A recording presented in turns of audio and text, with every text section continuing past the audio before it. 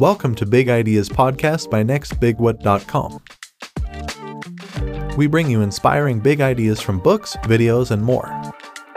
Every day.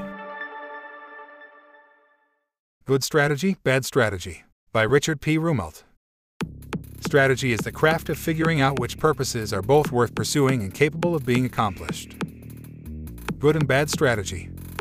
Strategy is the application of strength against weakness. Strategy creates new strengths through subtle shifts in viewpoint. Most organizations have multiple conflicting objectives that amount to little more than spending more and try harder. They spread resources to placate internal interests rather than concentrate resources to focus on pivot points. Creating a good strategy means saying no to a variety of interests. Discovering power. Success isn't just about what your organization does. It's also about blocked or failed competition. For example, in setting Cold War strategy, it made little sense to match Soviet capabilities. The best method was to build on our strengths in ways that were aimed at their weaknesses. Act so as to impose exorbitant costs on the competition using your relative advantages. The 4 hallmarks of bad strategy. Fluff, unnecessarily long words. Failure to face or define the challenge. Mistaking goals for strategy. You can't just state your desires. You need to plan to overcome obstacles. Bad strategic objectives.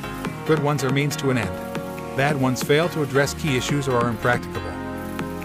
Strategy objectives. Good strategies focus on 1 or 2 objectives. Bad ones sweep together 143 items on a to-do list that encompasses the wish list of every department or constituency in your company. A simple statement of the goal with no attention to how it will be achieved or the difficulties of achieving it. Underperformance is not a challenge. The challenges are the reasons for the underperformance. Good objectives. Dividing customers into 3 tiers based on importance and setting specific objectives for each tier, like maximizing prime shelf space with the top tier and getting some shelf space with the bottom tier. Linking small stores together to maximize their purchasing power and fight back against a large chain. Why so much bad strategy? A bad strategy isn't miscalculation. It's avoiding the hard work of crafting a good strategy. Good strategy means making priority choices. Sources of bad strategy. Avoiding choices. Vision templates. New thought, the power of positive thinking.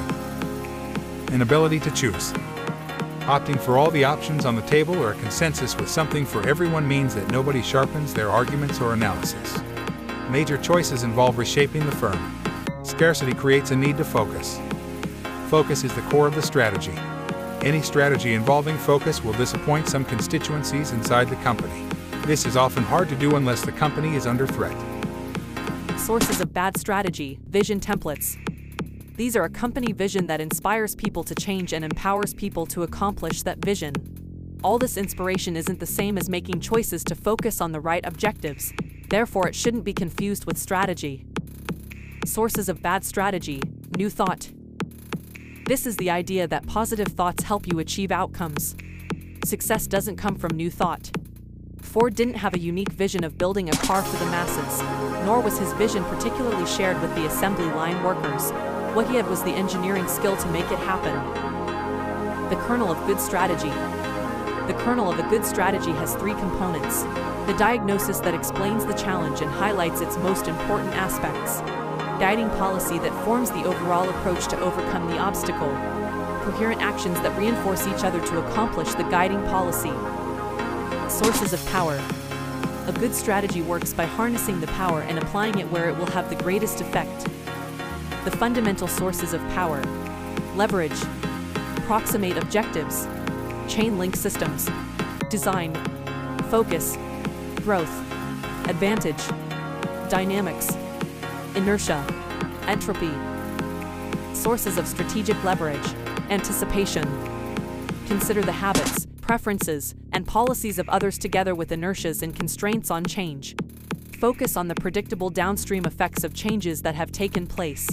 Example, Toyota built hybrid engines because they foresaw that higher oil prices would create demand for greater fuel economy. Sources of strategic leverage, pivot points. Pivot points magnify the effects of focused energy. A small adjustment can unleash pent-up energy. In Japan, customers want variety, so they have hundreds of food varieties that constantly change. In China, customers want service, so their stores are spotless. Sources of strategic leverage: concentration. Returns to concentration happen when focusing on fewer things generates large payoffs. Threshold effects are in evidence when you need to hit a certain critical mass to see a return. Dominating a very small market can be better than having some presence in many. Most organizations can only focus on a few critical problems at a time. Approximate objectives. Approximate objective names a target that the organization can hit or even overwhelm. Example: engineers can't work without a specification. So set something determinate as a goal even if you're not exactly sure what you need. The US decided that the space race was about the moon, which was the objective we were better placed to achieve. Chain link systems. Systems have a chain link logic when performance is limited by the weakest subunit or link. Improving a single link does not improve the results of the system as a whole unless the weakest link is improved. Chain link systems, Part 2. Merely creating more pressure for higher profits wouldn't solve the problem because multiple areas under the control of different teams each need to be improved before the results show up in increased profits. A sequential strategy works best in which leaders take responsibility for the final results and focus on one link at a time. Using design. Many good strategies today are more designs than decisions. In other words, you're building something, not making a choice. In design problems, getting the right combination of elements that complement each other produces massive gains. Being slightly off imposes massive costs. Using design, Part 2. Tightly integrated designs are very effective but are harder to create, narrower in focus, and less flexible in the face of change. Strategic resources are long-lasting and cannot be duplicated without creating a net economic loss. Many upstart companies have a tightly integrated strategy that unseats incumbents. Focus. Focus is attacking a segment of the market with a system supplying more value to that part of the market than anyone else can. To find a company's focus, look at its distinctive policies and ask what all of those policies are aimed at. Many large companies have no strategy and no focus. Growth. Growth by acquisition usually results in paying too much. Healthy growth is a response to the demand for special capabilities. It should be accompanied by superior profits. Advantages. Advantages are rooted in differences from opponents. Identify which differences are most important and maximize their impact. Press where you have the advantage, and avoid situations where you don't. Interesting advantages are ones that you can increase with strategic skills, like growing a fruit that you can market more effectively using your special marketing skills.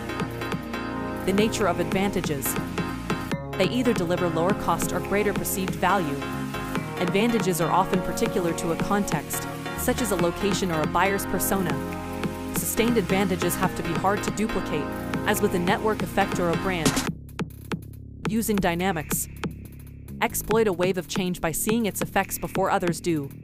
Waves of change are exogenous. They occur because of reasons outside your company. Most industries are stable most of the time.